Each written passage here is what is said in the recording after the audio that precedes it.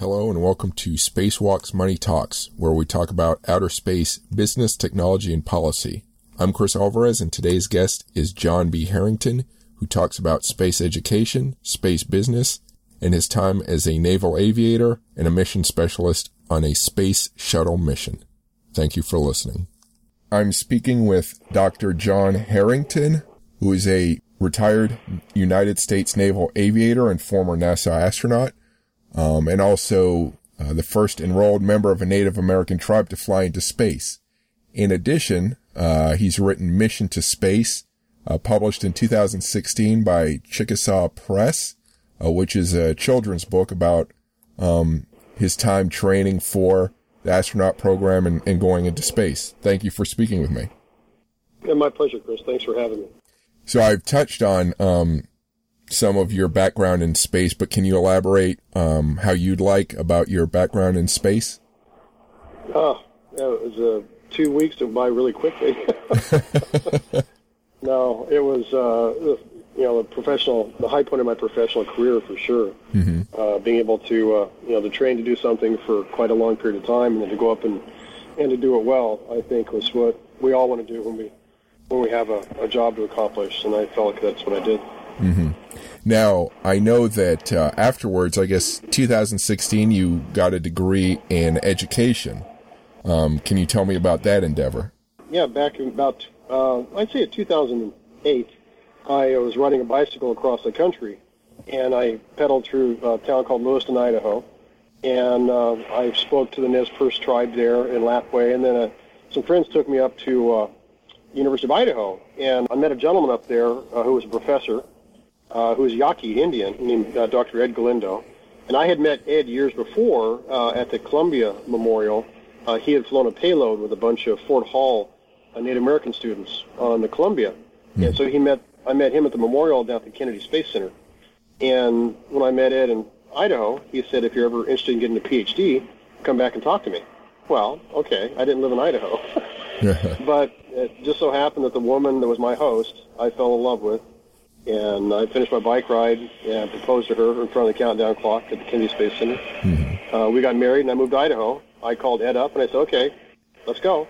And I started about 2010. I graduated in 2014 with a degree, PhD in education. Mm-hmm. So your degree in education, I believe that's to spread space education, but correct me if I'm wrong. What's the purpose? What's your goal there? What my goal was is I looked at the factors that motivate and engage specifically Native American kids in math and science. And so I worked with Dr. Galindo, was on my committee, and another professor, Aaron Thomas. They had run a NASA summer program called the NASA Summer of Innovation throughout the Montana, Wyoming, Idaho area. And they had one group of students in southern Idaho on the Duck Valley Reservation, Shoshone Paiute students. Mm-hmm. And I went down and I measured their interest based on a test they'd taken before and after this 1 week summer program. And I also did a case study, and I interviewed them about, what about that week did or did not change your interest in math and science.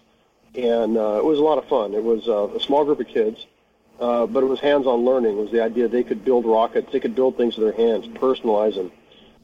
They could work in a group. They could work with their friends and collaborate. So this idea of working together to accomplish a goal, but at the same time learning something that they may not have thought something about before. So it was that idea of hands-on learning. And that's how I learned. My entire career, how I did it in college, how I did better when I worked with my friends and I found a practical application to what I was learning. Mm-hmm. That's essentially what I did. So let's step back in time then. When you were first, when you were young, a high school student and beyond, as a member, as Chickasaw, did you encounter obstacles as you moved forward, or did you have sort of a better situation and you wanted to help out people who didn't have as good a situation as you? Well, I think in my case, my own obstacle was me. Mm-hmm. I went through high school like pretty much everybody else. I probably could have concentrated more. I could have worked harder. I graduated and then went on to college with the notion I had to go to college. Mm-hmm. because my parents, said you need to go to school if you want to get, be successful in life. But I didn't know what I wanted to do, and they just kind of left it up to me. I ended up rock climbing my first year, and I didn't study much, and I got kicked out of school my first year for low grades. And my interest was outside the classroom, not inside. But luckily, my interest, rock climbing, got me a job as a rock climber in the mountains of Colorado, working on a survey crew on a highway. And I was fortunate the guy who worked for me, this idea of hands-on learning, because I was hanging off of a cliff with a piece of glass, a prism, and these guys would shoot an infrared beam of light to the prism I held. So I started asking questions. Well, how's that work? Light travels at a certain speed, constant velocity, and if you know the time it took to go from one point to the next, you can determine the distance. And if you know the angle of that beam of light, you can, essentially it's trigonometry. I was learning trig on the side of a cliff with a bunch of guys that enjoyed what they did. And the guy I worked for convinced me if I wanted to make something myself, I better go back to school because you can't make a living on $4 an hour. Yeah. And I listened to him, and that's what got me back into school. So your focus on Native American students, did you feel that when you were younger, or is that something that came to you as you progressed in your career? It came much later. I think what happened was, because my interest, since I got to NASA and they said I was the first, member of a federally recognized tribe, that when I went to do work on my PhD, I was working with Native professors, and my interest was what motivated me to want to learn, or what motivates other kids to learn. And so working with, my background and, my part of my heritage being Native American was that I wanted to work with kids to show them what I did as an astronaut, how I got to where I was, and then kind of figure out what works for them. Because a lot of the research is on why Native students aren't capable of finishing a higher degree or higher education, because, what are factors, poverty or whatnot. Well, there's not a lot of research, very little research done on the factors of why they do succeed at it. And so we wanted to start scratching the surface of that and look at what are these factors that motivate and engage kids to want to study math and science. And so I looked at around the 5th to 8th grade level, because I have a lot of friends. They're Native American who are very accomplished engineers and scientists, lawyers, doctors. There's a lot of folks. But we wanted to capture that story. And so that's why I went down that path. Do you, and I've done some work in the past on reservations, and, there's a lot of poverty, and there's a lack of resources, educational resources. In what ways do you think STEM could be made stronger on reservations, apart, I guess resources and what else? Well, I think the important thing is let them see it. Let them see others that are just like them that have been accomplished who are scientists. Show them role models. Show them people that are just like them that have gone off and accomplished something, and then hopefully bring something back to their classroom or to their teacher that gives them a connection to, say, engineering, for example. Let's look at what our ancestors were capable of doing. Our ancestors were incredible scientists, engineers. I mean, they built remarkable structures back over 1,000 years ago, when Europe was in the Dark Ages. You can talk about Mesa Verde or Chaco Canyon. You can talk about, or Moundville, Alabama, or Cahokia, Illinois. These are places where Native peoples built remarkable structures. And they were observers of their world. They were astronomers. They were botanists. They were those things that I want kids to connect to what their heritage is, because then that gives them a sense of ownership, I think. And then maybe want to make them, they give them that motivation to learn. Which we don't get that in our curriculum. We don't get that in our textbooks. And if you can provide it to them and examples of that, then maybe you can catch them, you can hook them, and get them interested.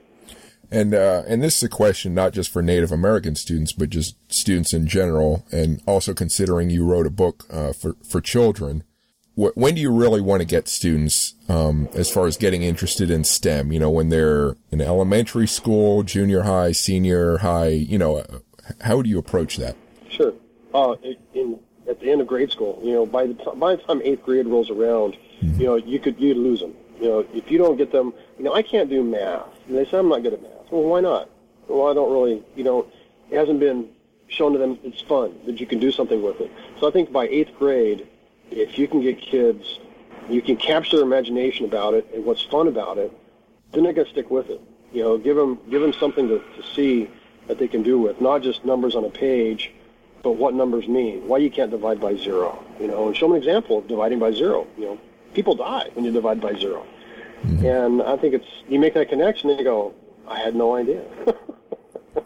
I'm speaking with John B. Harrington, a former naval aviator and NASA astronaut, and also author of Mission into Space. You can find more information about his work on his Facebook page, Commander John B. Harrington.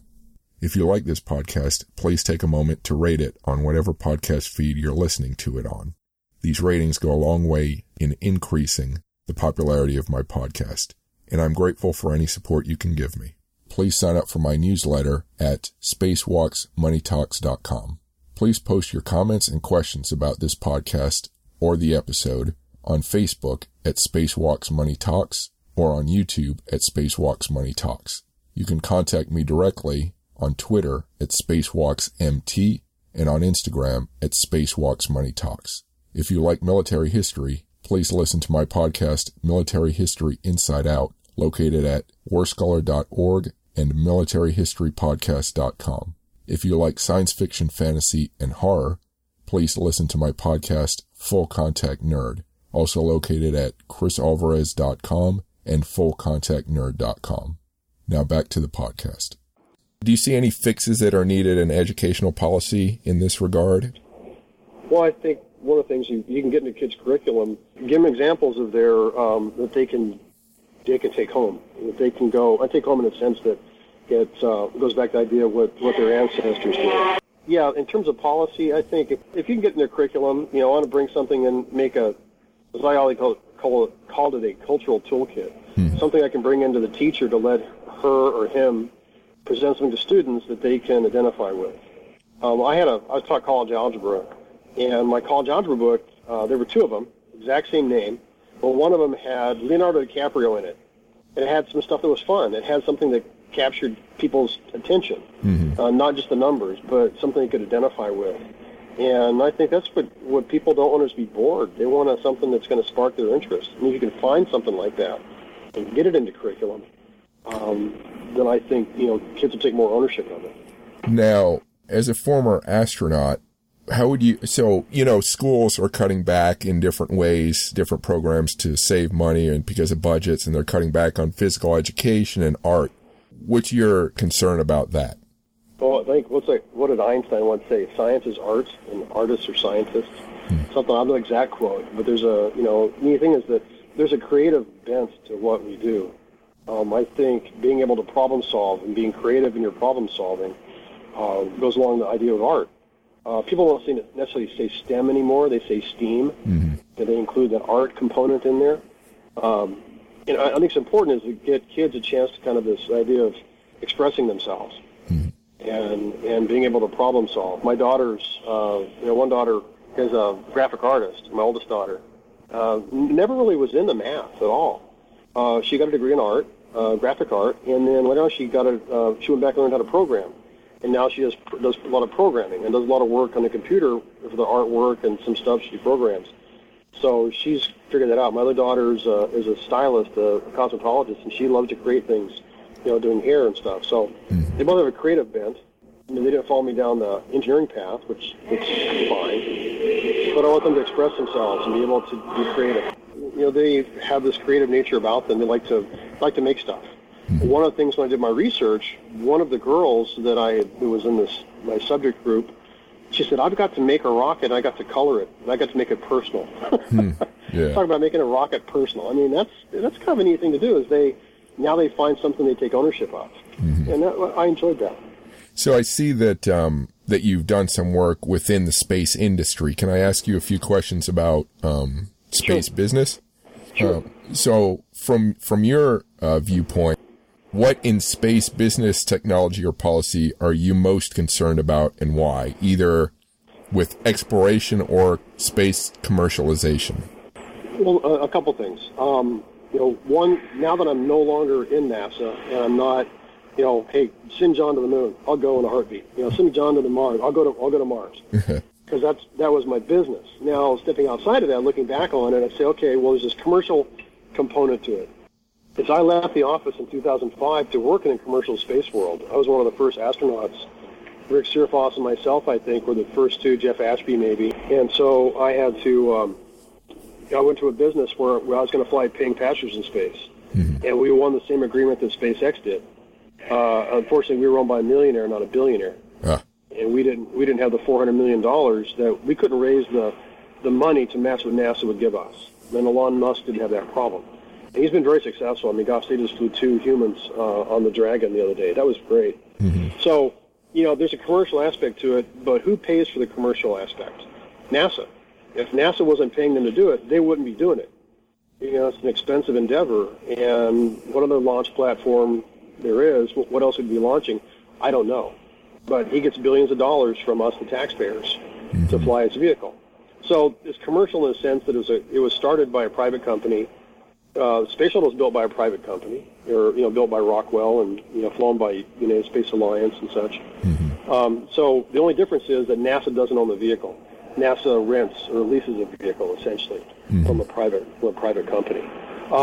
The idea of budgets, its idea is that now we're going to go to the moon in 2024.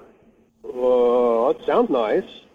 One, why? And two, where's the money? Mm-hmm. I think they've appropriated maybe $2 billion, 1.4 or $2 billion initially, but it's going to take you like $30 billion to get there, and that's 4 years away. And they just let a contract out for a lander. I don't see it in this political climate. A Democratic-controlled House appropriating money for a Republican president's wish list to get to the moon in 2024. Mm-hmm. What is the rationale for going? Why are we spending that money? We've done it before. Are we going to stay and to mine the moon? Well, okay. Are we mining the moon for the U.S.? Are we mining the moon for the world? Are we mining the moon, or is China going to mine? So mm-hmm. I have this much broader picture of it since I've stepped out of the office, is that we have a lot of issues down here that we can't seem to resolve. Mm-hmm. And taking those same issues to space, if you can't resolve them down here, how are you going to resolve it up there? Mm-hmm. And that's kind of I never looked at it that way, but I've kind of stepped back with a different opinion about it. Mm-hmm. Now, the impression I get, sort of with the current space race, is that China has the resources and the motivation, but the U.S. still has a lot of the necessary technical skill and experience to make travel to the moon and then on to Mars happen. Is that a correct assessment, and what's your impression of that? Well, who's on the moon right now? Well, China has. Yeah. China's on the back side of the moon. Mm-hmm. So they have the technical capability to do it. They have resources that don't require the Congress to vote on it, and the public's support of it. Mm-hmm. So they can pretty much do what they want. Mm-hmm. If that's their goal, once again, what is their goal? Mm-hmm. Why are they trying to achieve that? So if you want to talk about a space race, I don't see us having a race right now with the Chinese. Mm-hmm. I see us having a commercial space race, between Boeing and Sierra Nevada and Orbital or SpaceX. Mm-hmm. There's a lot of companies vying for the commercial dollars. The only two reasons to fly in space really are political or commercial. Mm-hmm. We did the space race in the 60s and 70s because we wanted to beat the Russians. We did that by the end of the 60s. And then now it's commercial is that, now folks are vying for the commercial dollar. If you can't make money doing it, you're not going to put money into it. No one's going to invest in it. Mm-hmm. And if there's no political reason to do it, then my question is, why are we doing it? Because it's their thing, doesn't hold water when you have other issues that you have to pay for. Yeah. How about space tourism? Do you see that as a decent business model? I left the office to do that, but at the same time, people have a lot of discretionary income. There's a lot of folks that are really rich, mm-hmm. and there are folks that will pay $200,000, to get 4 or 5 minutes of weightlessness, and to say they went to space, mm-hmm. and then that's for them something to say I went to space, and that's great. People paid, $30, $40, $50 million to fly on the Soyuz, and they've gone to the space station. If people can make it safe, if these companies can make it safe, and they can do it routinely, bring the cost down, more people get a chance to do it. I look at it as commercial aviation in the 20s and 30s and 40s. A lot of stuff. We've been killing people for a long time in airplanes. Yeah. Honestly, we really have. Yeah. But it's gotten much safer the more you do it. It brought the cost down. I see that in commercial space at some point in time. I don't see it the next 2 years. I don't see it maybe in the next 10 years. I think it's going to take some growth, because the minute you blow up a rocket and you kill paying passengers, we quit flying the shuttle because of the Columbia. People cannot tolerate, the government didn't want to tolerate, losing people. And that's unfortunate, because the shuttle was a remarkable vehicle, but it was a very complicated vehicle. But we stopped it when we started killing people, and it's going to happen again. I mean, don't get me wrong, I don't want to see it happen, but I think at some point in time, a rocket's going to blow up on the pad. We killed, they killed a gentleman who died on the Virgin Galactic on their vehicle. So it's engineering. It's a tough thing. Yeah. But can you do it? Can you do it routinely and safely so that people, you can do more often. The more you do it, the safer essentially it's going to be, just like commercial aviation. Yeah. I mean, it's an endeavor where everyone's trying to push the envelope, so there's going to be... Yeah, you want to push the envelope, and people are paying to push the envelope. They're paying to come back and talk about it. They're not paying to... Right. They're not paying to, to die and not come home. Yeah. But there's folks who will do that and go to Mars. They'll pay and go to Mars one way. I wouldn't do it, but there are people out here that would. So I like the Earth. Earth's a good place we live. Are there any benefits to building another space station? A bigger one that's more. I've heard talk of creating sort of an orbiting hotel for people to go up and hang out at and come back down. Well, they're talking about doing that with the space station.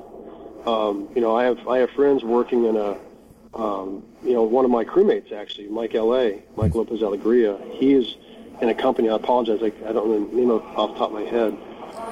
The idea of having a habitat on space station and turning it into have some tourism capability to it. Also, I think Bob Bigelow out of Las Vegas. I met him some time ago. He has the habitat. There's a hab out there flying out beyond the orbit of the Hubble. That's inflatable habitat. So I think people are looking that direction.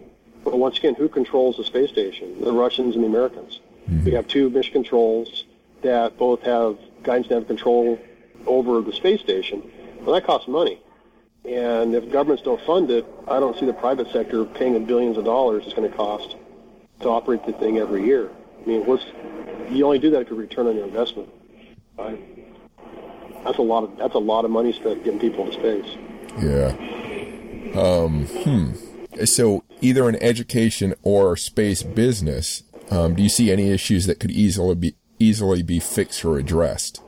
For space business, I think the fact that Elon Musk just launched, two Americans off U.S. soil is great. I mean, you look at the interest; it was huge. And if you can do it routinely, and then maybe next year start taking of the 7 seats I think on board the Dragon, 4 of them, maybe go to paying passengers. They're talking about, oh my God forbid, doing a movie on the space station. I heard that the other day. There's a part of me that looks at the space station, what we did, and what we assembled it as an orbiting laboratory, as an orbiting engineering platform that's been in space 6 times as long as it would take us to go to Mars and back. We've had people on board every minute of every day since 2000. And that's phenomenal. And we don't, you don't hear about that much. But to turn it into a movie set, to turn it into a place where people can float and look out the window, I don't know if that's what our money was spent to do. That we as taxpayers invested in other countries, not just us. This is the neatest thing about the International Space Station is it's international. I worked with the people that I was trained to hunt as a naval aviator. Right. And I lived in Russia. I worked with Russians. It was great. I loved it. That, I think, is one of the biggest benefits of the International Space Station is that cooperation on that level. The higher ups need to figure out how to get do a little bit better job of it. But as astronauts and cosmonauts, I think we all, we figured it out. We knew what we were doing. As far as higher education for these different space sciences, are there any challenges that you'd like to see fixed as far as helping graduate students? The challenges, I think, if you can motivate interest, if you can generate interest in people that want to learn how to do that. What they saw the other day, I'm going to work for SpaceX now. That's what, students are going to want to get engineering degrees. I grew up in an environment where we wanted to go to space because we were going to space. So the Mercury, Gemini, and Apollo programs generated the interest in the generation that did the space shuttle and the space station. What is SpaceX going to do with Boeing or Sierra Nevada or those companies are going to generate the interest in the next generation of kids to want to do that next great thing. And that's where it comes from. It's I think for all the good that Star Wars and Star Trek and those type of things, they generate interest. They're not the reality, but they do generate interest in people to accomplish some really difficult goals.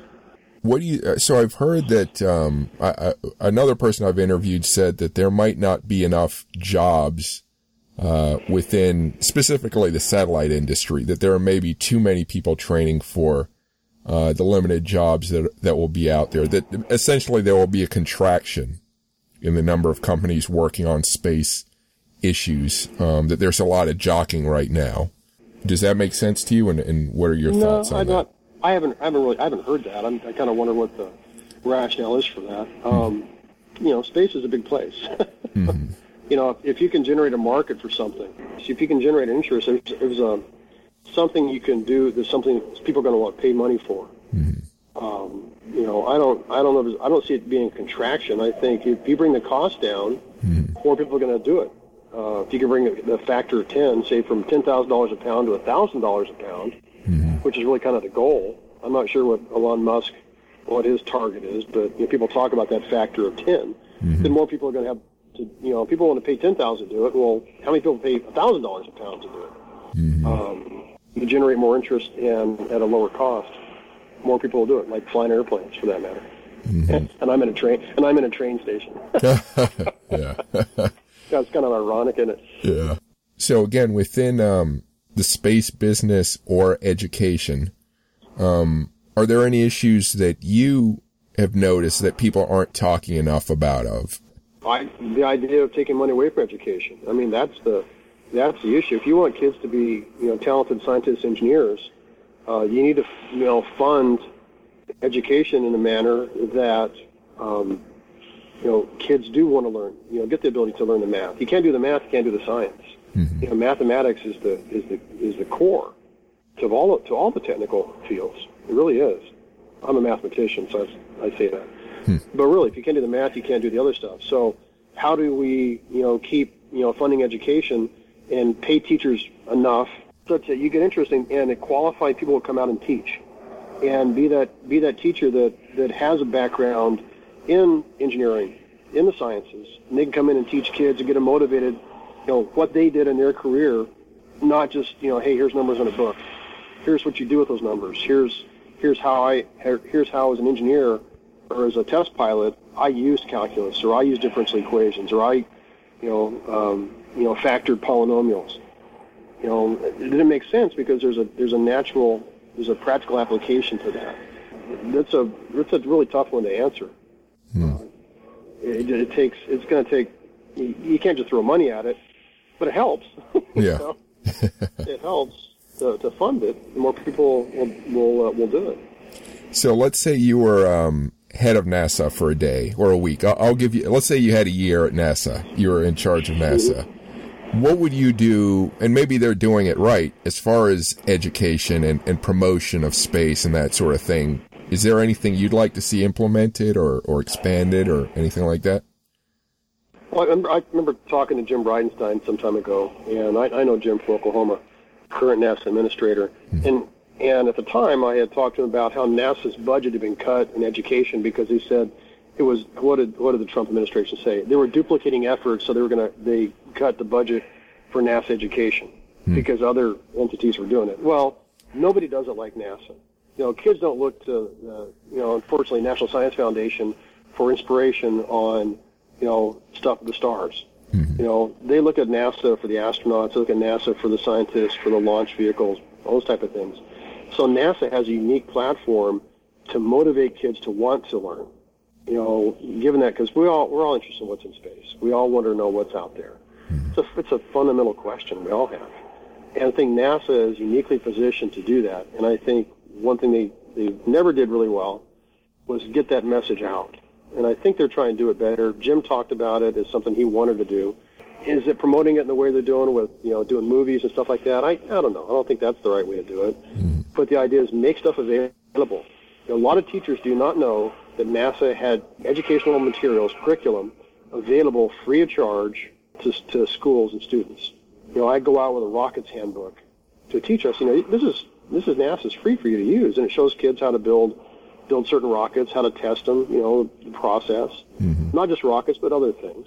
And teachers usually don't know that unless they have an interest in NASA initially or talk to somebody that's done it.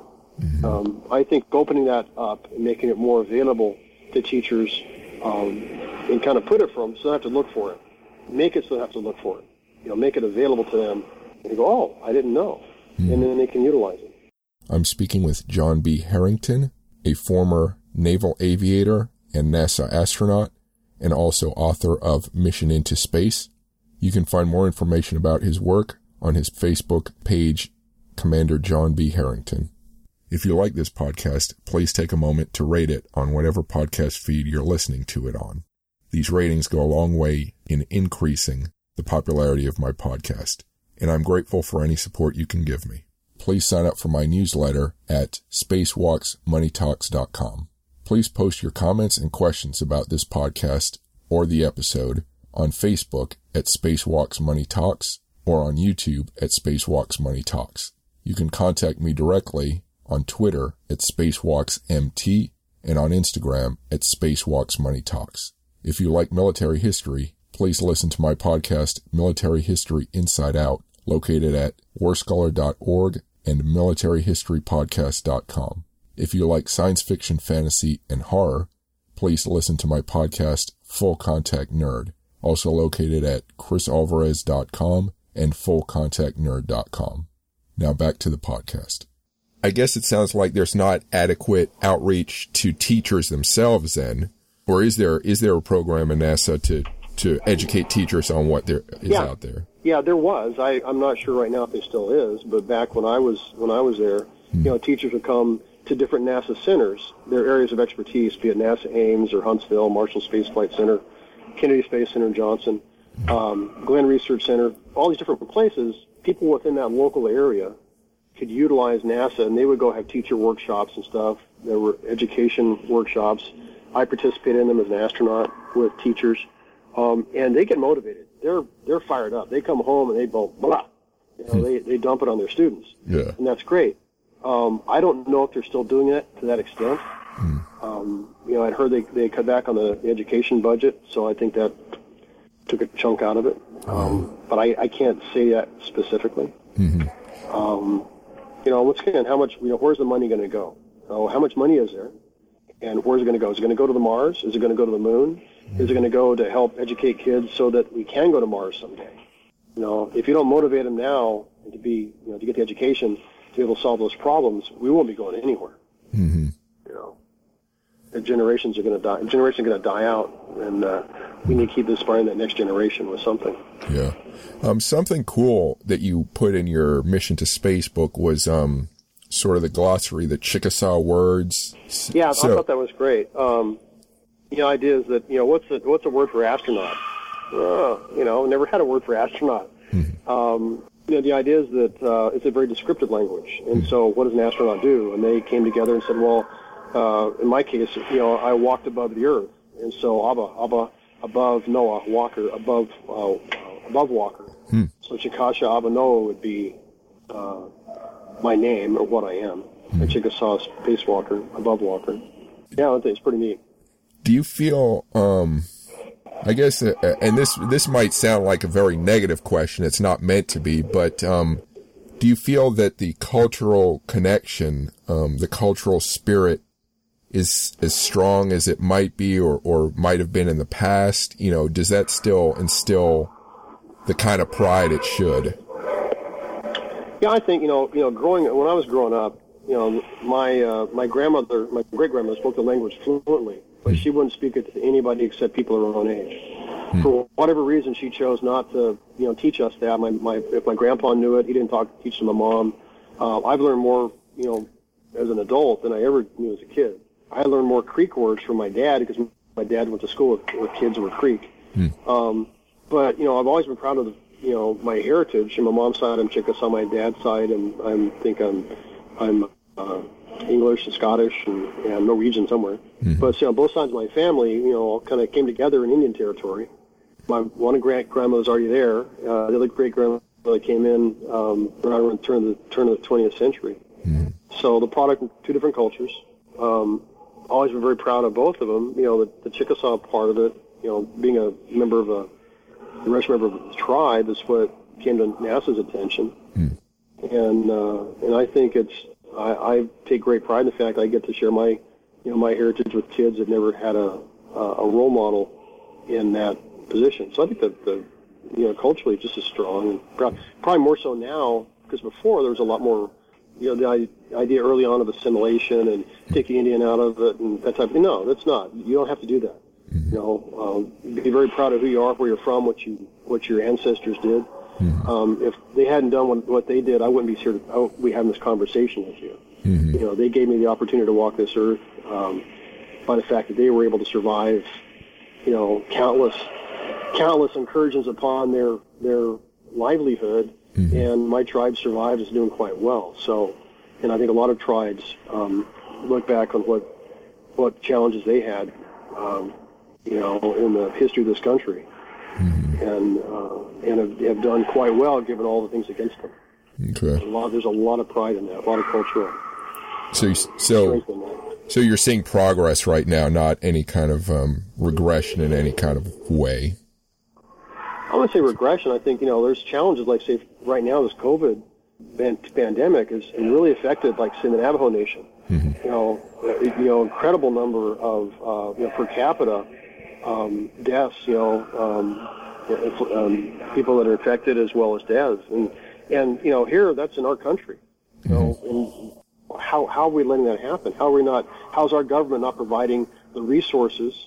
We're talking about sending resources to this country, that country, this country. Well, why can't we're sending them to Russia? Why can't we send them here? Right. Why can't we send all the ventilators down there? Those type of things. Can't we support what's going on in this country? Because this is a lot of part of my family is already here, been here for centuries. The other part came along later. We're all in this together. Let's help each other out. Yeah. So your progression from naval aviator to astronaut, was it sort of a premeditated, a planned progression, or how did that go? Well, it started off, I joined the Navy because I tutored a guy in calculus who was a Navy captain who flew Dauntless dive bombers in World War II. And he convinced me to join the Navy. I flew as a kid, but it wasn't until much later that I actually thought, well, I could do this for a career. And I joined the Navy, and I went off and I hunted Russian submarines for a few years. I used to dream about it as a kid. I used to play in a cardboard box and dream I was going to the moon. But it wasn't until I was in my first squadron. When I realized if I wanted to be an astronaut, I'd need to stay in the Navy and go to test pilot school. And then, you have to apply to it. It's a very competitive thing. I applied a couple times. And when I got there, I realized that, hey, all those people I watched on TV back in the 60s, half of them were Navy test pilots. Oh, by the way, their names are on the plaques of all the graduates. So you start seeing names like John Young, Alan Shepard, Gene Cernan, all these guys, Jim Lovell. These are all naval aviators, and they were naval test pilots. And so if you don't apply, you won't be an astronaut. And I needed a master's degree, so I changed my career path in Navy so they would send me to get a master's degree.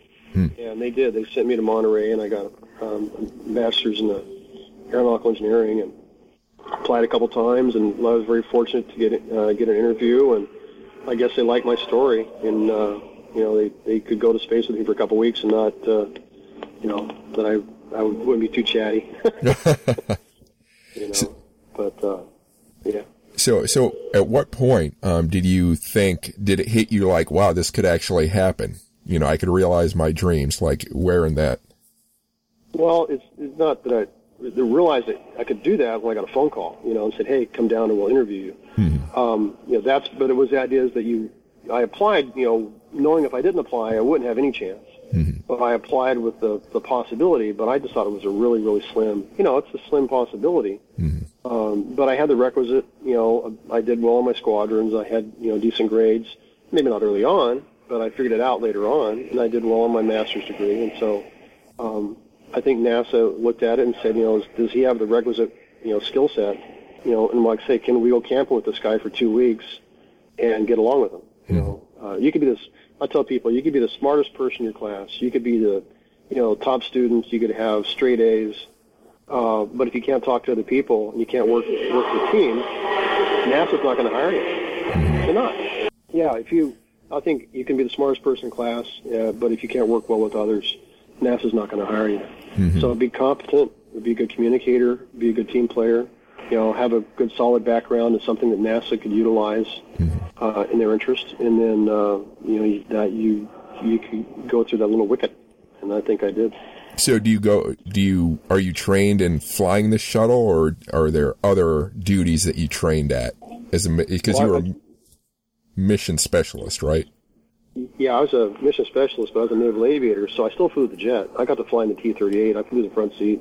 Mm-hmm. I got my flight time as required, so I got 15 hours a month in the jet, which was great because it's a fast-moving jet. It's dangerous. You gotta think quickly, and that's spaceflight readiness training they call it. And so, but I didn't train to fly the shuttle. I flew the sim a bunch of times, and I got to land the sim. But I sat as a flight engineer. I was the guy that sat between the pilot and the commander and helped them. It's crew coordination. There's a bunch of switches, power sources, everything. We all work together to solve the problems that would always come up in our simulations, and hopefully not come up during actual flight, but we were trained for it. Mm-hmm. And so, and then I trained to spacewalk, and I trained to do move different cargo things and some experiments. And you're not specific to one area of expertise. You get trained in a bunch of stuff. And I think that's great. I mean, yeah, you get trained in a lot of different areas, and that helps everybody else out. We back each other up as well. So, did you have any hair-raising moments during training that you care to discuss or can discuss? During training? Yeah. Yeah, every launch, every entry, asset entry sim or hair on fire experiences. Since you can't simulate how exciting the launch is. So you do that by overwhelming the crew with a multitude of failures, all these cascading failures. So that you up the stress level that you experience on a real launch. You up that stress level by giving a lot of malfunctions that they're all coordinated, they all work together. One cascades into something else, and so that's where the stress level comes up. And we had numerous launches where most of the time, I'd say pretty much every single time, we made it back somewhere, either to a East Coast abort site, Cherry Point or somewhere up the coast, or to Spain or Morocco or wherever. I think once we didn't quite make it. Yeah. And there was always one trainer. If she ever showed up in the training room, you know something along that line was going to happen. Sue Crippen, Bob Crippen, the pilot of the first space shuttle, John Young and Bob Crippen, his daughter was one of the trainers. And if Sue showed up into one of your sims, something was going to happen. You knew something was going to be pretty interesting. So that's fun.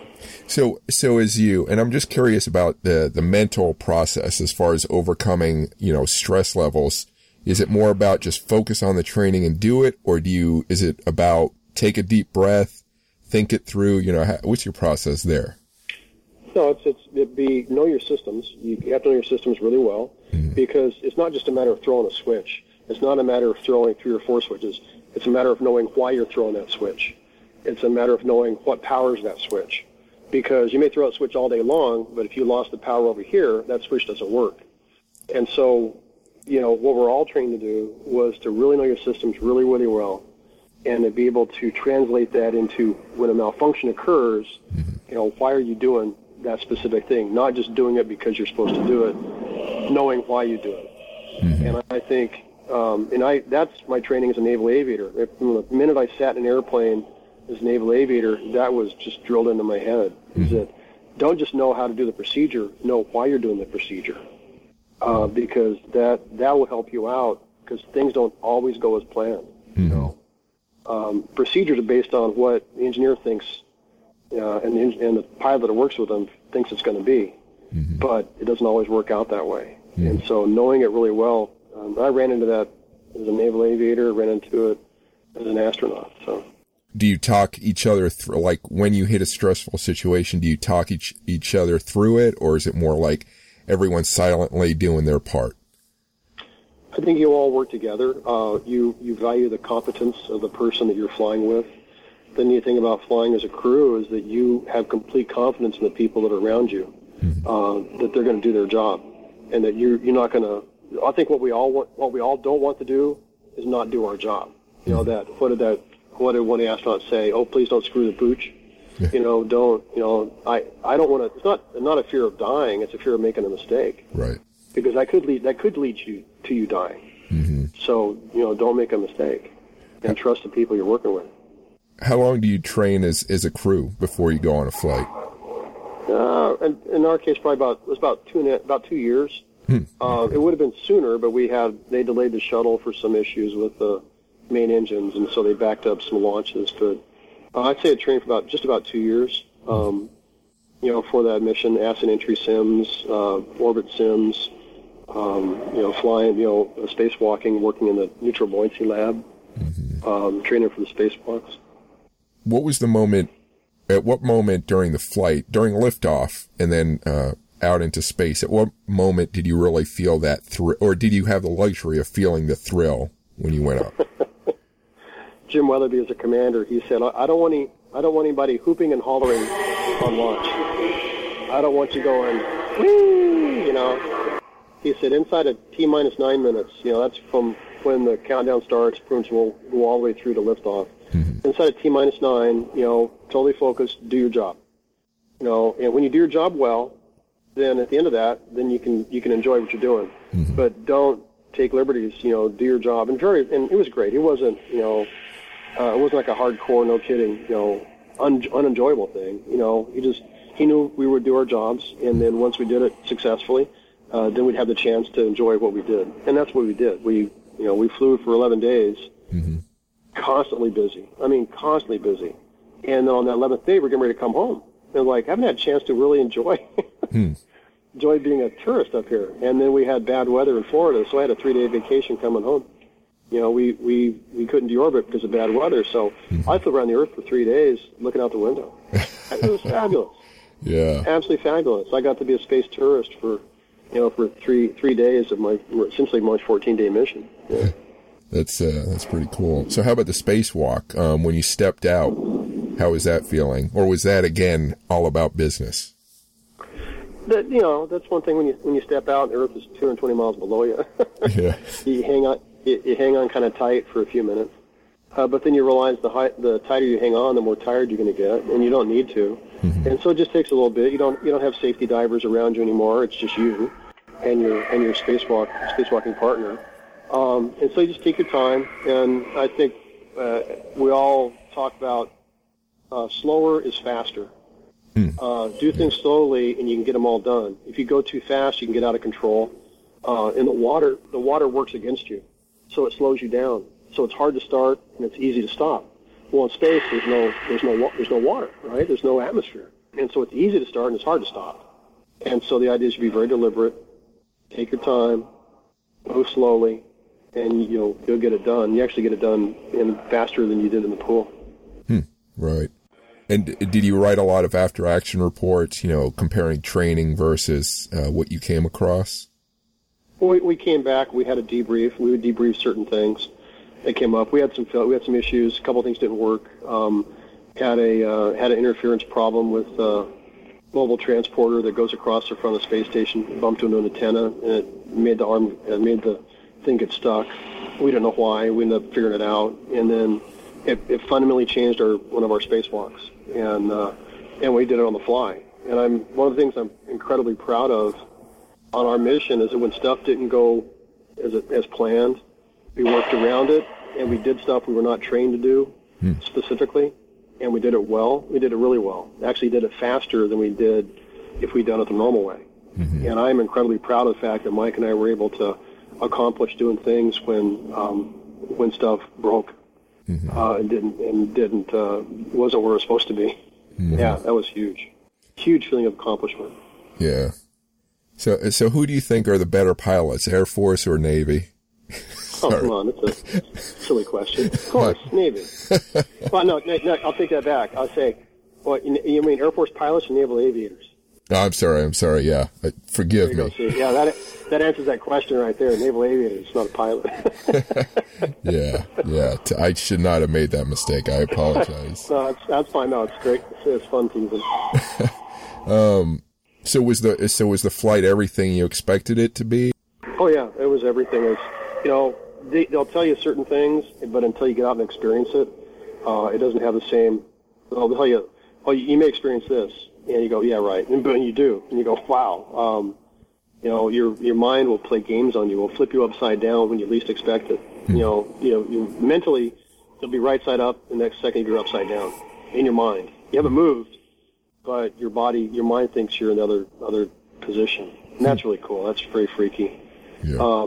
You get those high energy particles that smack in the eyeball and kick off a little flash of light. Yeah. That's an interesting when that happens, especially when you can't sleep. Yeah. Because you're floating. You're floating. You're trying to sleep. You're ever not touching anything. That's weird. But you get used to it. You do. How are you secured when you're sleeping? There's a sleeping bag. On the shuttle. Since we had one crew, we didn't do two crews where we have sleep containers, boxes. We just slept in sleeping bags. Yeah, we slept in sleeping bags, and I velcroed my head to the pillow. It's kind of fun. Big band comes over your forehead, and it velcros to the pillow. You don't really need a pillow because you're not laying on it, but you don't want your head to float up. Yeah. And you did you docked with the space station, right? Or did you? Yeah, we docked. Yeah. And what was that like? That was neat. When you see this little star in the sky, and as you get closer to it, that star becomes a vehicle. That was neat. The idea is that you see this little star in the distance, this little bright object. You realize that's where you're going, and pretty soon it morphs out into this amazing structure and sitting in front of you. It's like, wow! And now you're flying in close formation at 17,500 miles an hour. Yeah. And you touch at less than 1/10 of a foot per second. So, you're going really, really slow. You're going fast, but you're going really slow together. Right. As you're moving. And you come together, and the space station's this huge thing. We lost a computer right before we docked. It was really weird. Oh, wow. It was pretty exciting, right? It was pretty exciting at the very, very end. And Jim did a fabulous job. He's a very, very competent, cool-mannered aviator. Yeah. And Sue's thinking that's exactly why I put you through all this. Yeah, I think so. Yeah. That's the other thing is you always, anticipate the worst and thank goodness it didn't happen. Yeah. How far away was the station when you first saw it as a dot, as a star? Oh gosh, I don't know how many miles that was. I can't tell you.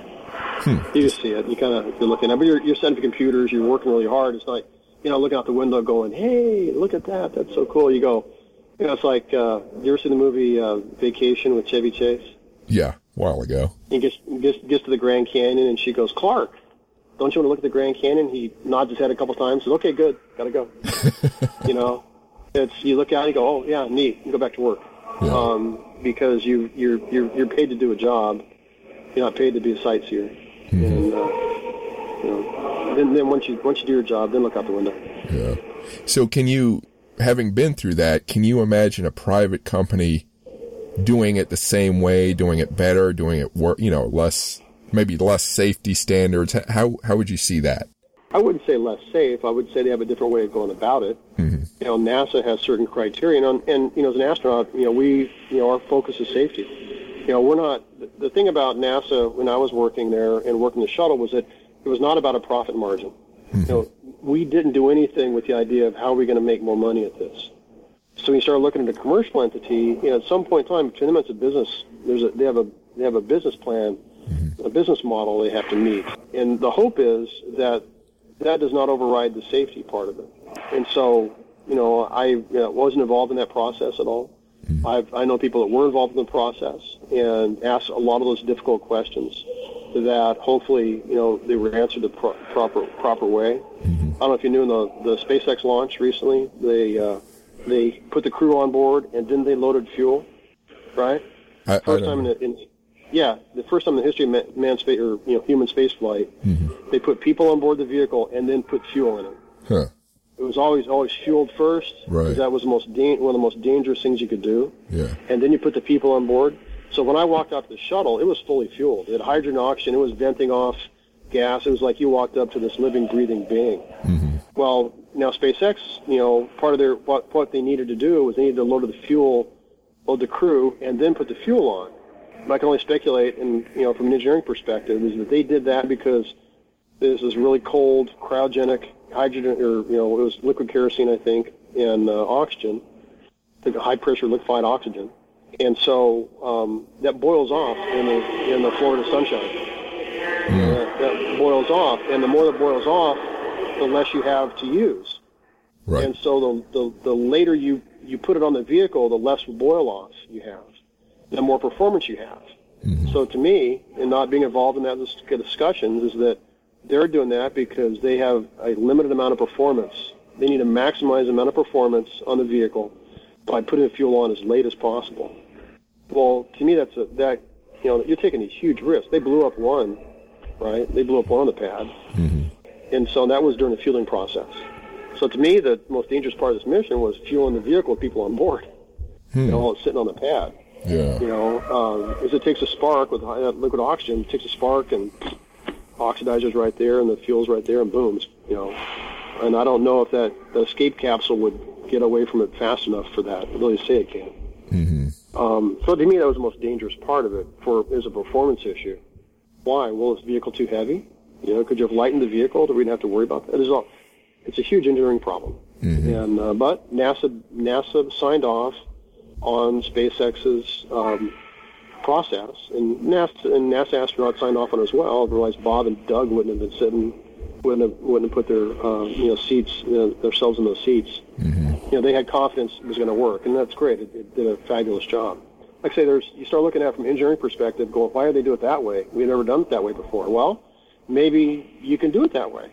As long as you have the right, enough steps in the process that you minimize the risk. I think NASA, it's not about NASA taking risks. It's about NASA or SpaceX knowing what the risks are and mitigating those risks as much as possible. Like this whole pandemic thing we've got going on, right? It's a huge risk. It is. It's a risk to go outside. It's a risk to be sitting here in this lobby, talking without a mask on. But at the same time, how do you mitigate the risk so that you don't catch it? You don't go out as often. You wash your hands more often. You don't touch your face as often. So the risk is there.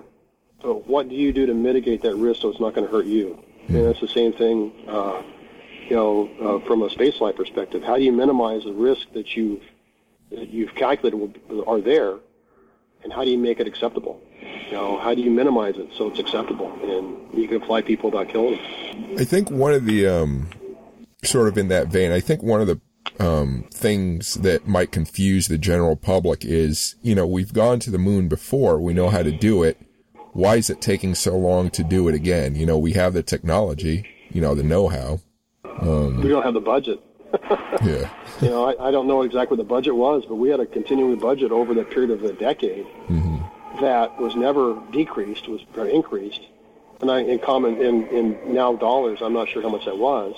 But we had through three different administrations, through Kennedy, Johnson, and Nixon, we had a Senate and a House that authorized and appropriated funds to NASA to be able to get to the moon by 1969, and that was great. Look now, you got a Democratic-controlled House, you got a Republican president, you got a Republican-controlled Senate. I don't see the House appropriating the funds to make it possible to get to the moon in 2024. I don't. In the political climate we have right now, I don't see it happening. And that's unfortunate. If we had two houses, if we had both houses of Congress, that worked together and didn't squabble like they do, and worked together for the good of the nation, which we did in the 60s, given all the other stuff going on, 1968 and the assassinations and the riots and everything else, we still got through that because we had motivation as a country, as administrations that saw that the money was there to make it happen. He let people solve the problem because they had the resources to do it. I don't see that right now. I see it as a pulling teeth to get to where they want to go right now. It feels like right now what they want is for NASA to learn how to do it on the cheap. You can do it now. Now do it on a budget. I don't know. That's just speculative. Well, people always ask me, what's it like to fly in a vehicle that was built by the lowest bidder? Yeah. I never looked at it that way. I never looked at it that way. I looked at it as people had money to do it competently and do it as best they could with the funds they had, and they did a great job. As difficult and as technically challenging as the space shuttle was, people did a great job. I think they did, and they pulled it off, and we got to the moon, and we built the space station and stuff. So, I don't, as astronauts, you don't look at it as the money. You don't even think about it. That's not it's not your pay grade. Work with the people. If you have confidence that people are doing their job and doing it properly, and you have input into that, then it's great. If you don't have input into it and you wonder why people are doing stuff, then that's not good. And that's a nice thing about the astronaut corps, I thought, was that we all played a part in the design development of the vehicle, be it from a crew operational perspective, displays, procedures, those type of things. We worked together to make it happen. And that's what test pilots are trained to do. They're trained to be the bridge between the engineering community and the operational community. And as astronauts, that's what we did. We worked. We didn't just fly in space. You got to fly in space. Everything else you did was support everybody else flying in space. You worked all the systems. You were that expert for the office on this system and that system, and you helped your friends fly in space. Then you got your chance to go. Being a test pilot sounds like just the most. It takes some guts to be a test pilot. Is the way I see it. Well, I think people look at test pilots as flying new vehicles and pushing the envelope, as they say. Well, not a lot of new vehicles are being built. Back when I was a test pilot, we were upgrading the planes that had been flying that were as old as I was. So I was upgrading systems on airplanes, and you still have to test them. You can't just throw something into the vehicle and expect it to work. You have to test it. So I may not have been testing new aircraft, but I was testing new systems. And the same thing with Space Shuttle. From the very first flight to the very last flight, it was a flight test program. We were always doing something different software upgrades or whatever, different displays. So as astronauts, we had to support that effort and make sure it worked. It was designed to do what it was supposed to do, and it was operated the way it was supposed to, to get the most out of the system. It's not flying a new jet. It's flying a new radar. It's flying a new radio. It's flying a new, those type of things. A new dome on the outside of the airplane. Okay. So now it doesn't seem like such a big deal. I'm kidding. There you go. Yeah. How'd you feel when they ended the shuttle program? Oh, that sucked. Yeah. I had a lot of friends that worked at the Cape and, got laid off, got furloughed, they lost their houses. I mean, it was a very, very sad point in time for a lot of my friends that I worked with at the Cape on the Space Coast there. And then SpaceX came in, other companies came in and started to, early on, as they weren't hiring people that were NASA engineers. They wanted a new breed. That's what I'd heard. Yeah. They didn't want to hire the people that had the expertise because that's the way NASA did it. We want to do it a different way. And I think they came around. I know, folks worked for SpaceX. And then as it's got, being successful and they started saying, these people really know what they're doing, and they start hiring more people, a lot more people with the expertise to do it. And I think they've done incredibly well. I mean, how many rockets have we ever seen land back on a pad? That's fabulous. Yeah. You know, that was really, really neat. See it go up and come back? Wow. We should just seen it go up and go away. Yeah, and that's it. So that leads to my next question. What excites you most about space right now? Oh, it's watching my friends fly. I mean, it's neat to sit back and kind of watch to watch them do their thing on a new vehicle. That was really neat. You know, I know, Bob Binkin and Doug Hurley. They were a couple classes after me. It's fun to watch. When you watch humans fly in space, it's one thing. When you know the humans flying, it's something else. Yeah. You know, when it's family members, it's something else. You know, it takes on a whole different meaning. And you could tell by the number of people that watched it and the interest. You know, people care about people on board. It's not necessarily the technology, but it's the fact that there's humans doing it. That's where you garner the interest. We've sent robots to Mars, which is fabulous. We personified the robots. You know that? You got your Curiosity, and you name them things.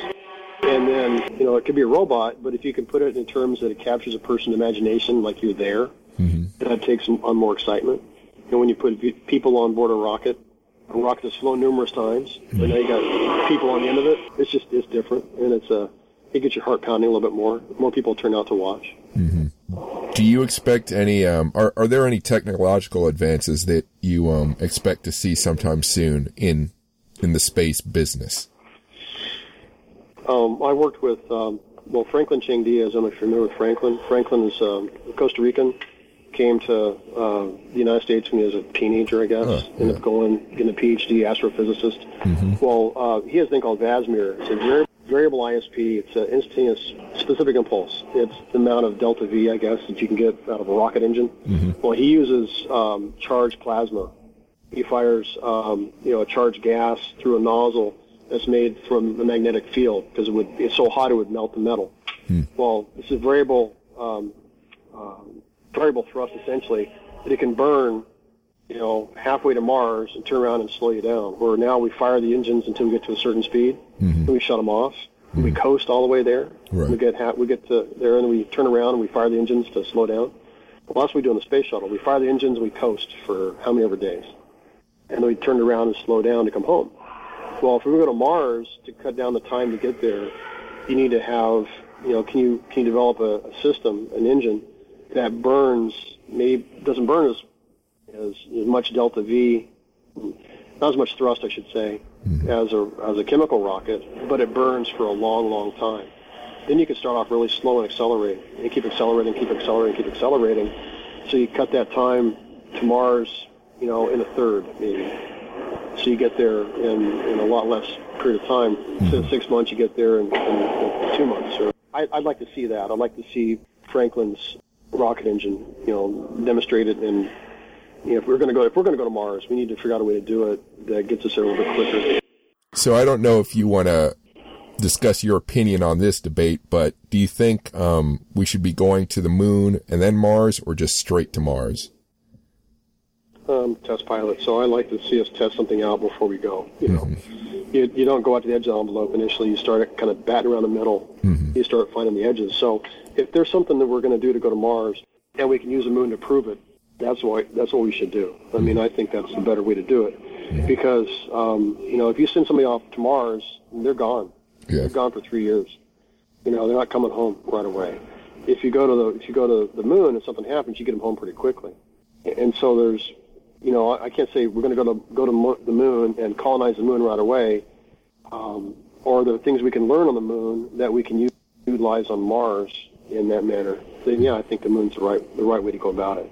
How you do that, that's a 1,000 different ways. I think if people have, if they want to do it. I go back to the idea of terraforming Mars and, you know, making Mars an Earth-like planet. Yeah, we're not doing a really good job here. You know, I'm serious. I debated at Oxford last November, and my point was, you know, our future lies in space. I said, what future is it? Is it the future of life on Earth, or is the future of Earth as a planetary species, you know, going someplace into the solar system? Well, the solar system's a vast thing. The universe is vast. Their closest planet's 4.3 light years away, something like that. Yeah. Proxima Centauri, somewhere out there. You know, if the Voyager, which was launched in 1976, at 30-some odd thousand miles an hour, if it was going that direction, it would take 70,000 years to get there. We're not going to go there. the closest place we're going to go is maybe Mars. We're not going to go anywhere else in the solar system, in our lifetime. I don't see it. Humans. But once again, if we're going to go to Mars, why are we going? What's the rationale to expend the money to get there? Oh, we're going to go and make it a second Earth. Well, if we don't take care of our own Earth here, we're not going to be here to go there. Right. Ted Cruz was chastising Charlie Bolden, NASA administrator, Marine general, 4-time shuttle astronaut, NASA administrator, great guy. Mm-hmm. And Ted Cruz said that NASA is spending too much time looking back at the Earth and not looking out into the solar system where they need to go. Mm-hmm. You're wrong. You need to look out there and not back here. And Charlie, bless his heart, said, "Well, Senator, with all due respect, if the launch pad's underwater, we're not going anywhere." So this idea is that can we take care of our own planet and do what we need to do the right thing here before we go someplace else? Because we can't solve our own problems here. We have no business going someplace else to do it. For as fantastical as it is, if we can't get along down here, can't work as a team down here, as a cooperative effort, we can't go to the moon and one side of us mine the moon, other side mine the other, and carry our difficulties and our differences to someplace else. I think I made this point that I think the one person that got it right early on was Gene Roddenberry. For all all of Gene Roddenberry's eccentricities, is that if you look at the flight deck of the Starship Enterprise, you see multiple ethnicities. You see people with different physical abilities. You see people with you're speaking different languages, all coming together for to solve a problem. I mean, we were doing this in the '60s. Yeah. And that was neat. I mean, why can't we do that now? We're doing it on the space station, which is great. Mm-hmm. Okay, but with all the other politics that play outside of that, affects doing that as a whole Earth system. I think we need to. I personally we need to be able to solve that before we go off and carry our differences into the solar system. I'd go if they'd let me, but just the fact that you're riding the rocket. But we should solve our problems here. What's going on right here, right now, and expend our effort doing that. I think the key word there is teamwork or team. Mm-hmm. Working together, because it's such a hostile environment. That's how you survive, by depending on each other. Yeah. Well, look what's going on in the United States right now. I mean, how without the pandemic, you look at what's going on with the protests and now these riots and looting and everything. We're having a real hard time getting along in our own country. Yeah. We don't have I won't get into the politics of it, but it takes leadership. It takes somebody with a common vision to be able to lead people to solve problems. And I think John Kennedy, saw a problem. That was a space race with the Russians, a technical issue. He put it in terms that this country could look up to as a solution of solving a technical problem. He didn't say we're going to beat the Russians. He said we have this goal. This goal is to do this because it's hard and we need to be able to solve the problem. And we did, and we carried it through three different administrations. Mm-hmm. And it took that type of vision, type of leadership. For whatever reason, he was able to put in something that people, worked the problem together. Mm-hmm. Unfortunately, I don't see that right now. There's too much animosity and too much division, because it's not being led. You can toss the goal out there of going to the moon in 2024. Well, it sounds nice, but you need to get people behind it. Yeah. Unfortunately, I don't see that happen right now. Yeah, that's I'm left with just silence. I'm like, yeah. So where can people find you on the web? Oh boy, I'm on Facebook. I got a professional Commander John B. Harrington Facebook page. I got a personal page too, John B. Harrington. I don't have a website or anything. I haven't gone down that path. Mm-hmm. I'm very fortunate that I get an opportunity through word of mouth to be able to go and speak to students and to speak to different organizations. I work for my tribe in Oklahoma on their behalf. I work with students. I got my PhD. My wife and I were working, on the idea of motivating kids, and she was an English professor and a writer, and unfortunately she passed away a couple of years ago. And, so you kind of look at what we're doing together. What can I do on my own now? Mm-hmm.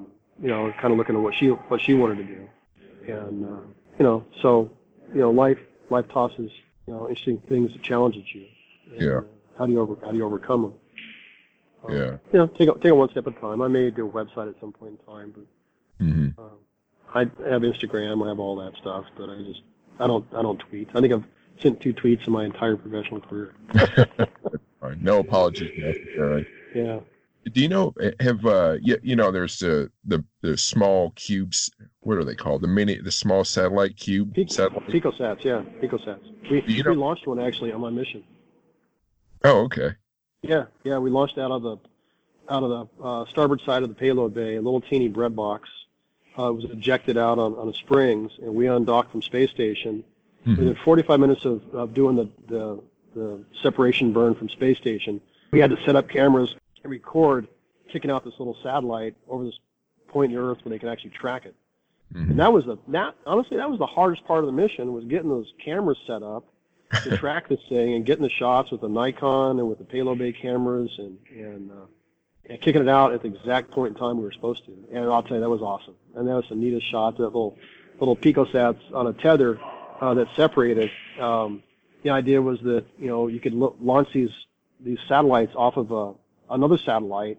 You could fly around and you could document any damage to the satellite. The idea was it was a autonomous vehicle that could fly around and inspect something, inspect the space station, inspect a GPS satellite. That was the idea behind it. I don't know where it's carried on from there, but that was fun.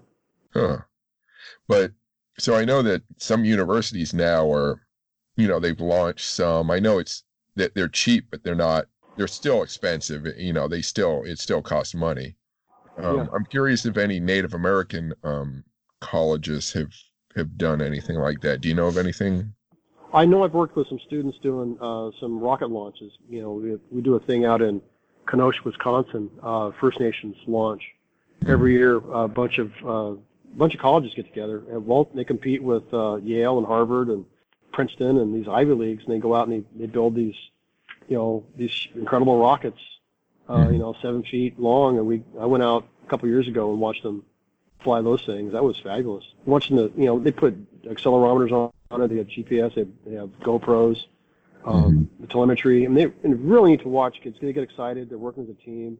They're loud. It's fun to watch the rockets fly.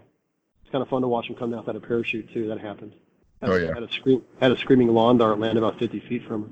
Whoa. It was pretty incredible. It could have gotten hurt, but it didn't stage properly, and the parachute didn't come out.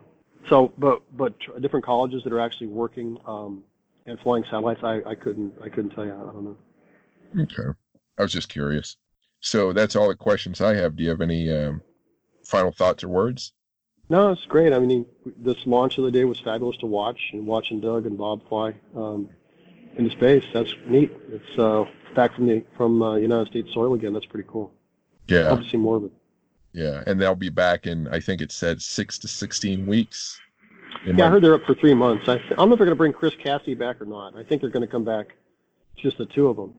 But yeah, they're going to be up for like 3 months. Yeah, it's pretty cool. All right, well, thank you for speaking with me. My pleasure, Chris. Thanks a lot. Thank you. Thank you for listening. You can find more podcasts like this on your favorite podcast feed under the title Spacewalks Money Talks. That includes Apple Podcasts, Stitcher, and Spotify. One great way to support me is to rate my podcasts, either good or bad. You can find more fascinating information at spacewalksmoneytalks.com, on YouTube under Spacewalks Money Talks, on Facebook under Spacewalks Money Talks, on Instagram under Spacewalks Money Talks, and on Twitter at SpacewalksMT. Don't forget to sign up for my weekly newsletter where I recommend newly published books. The subscription box is on my webpage. Thank you for listening.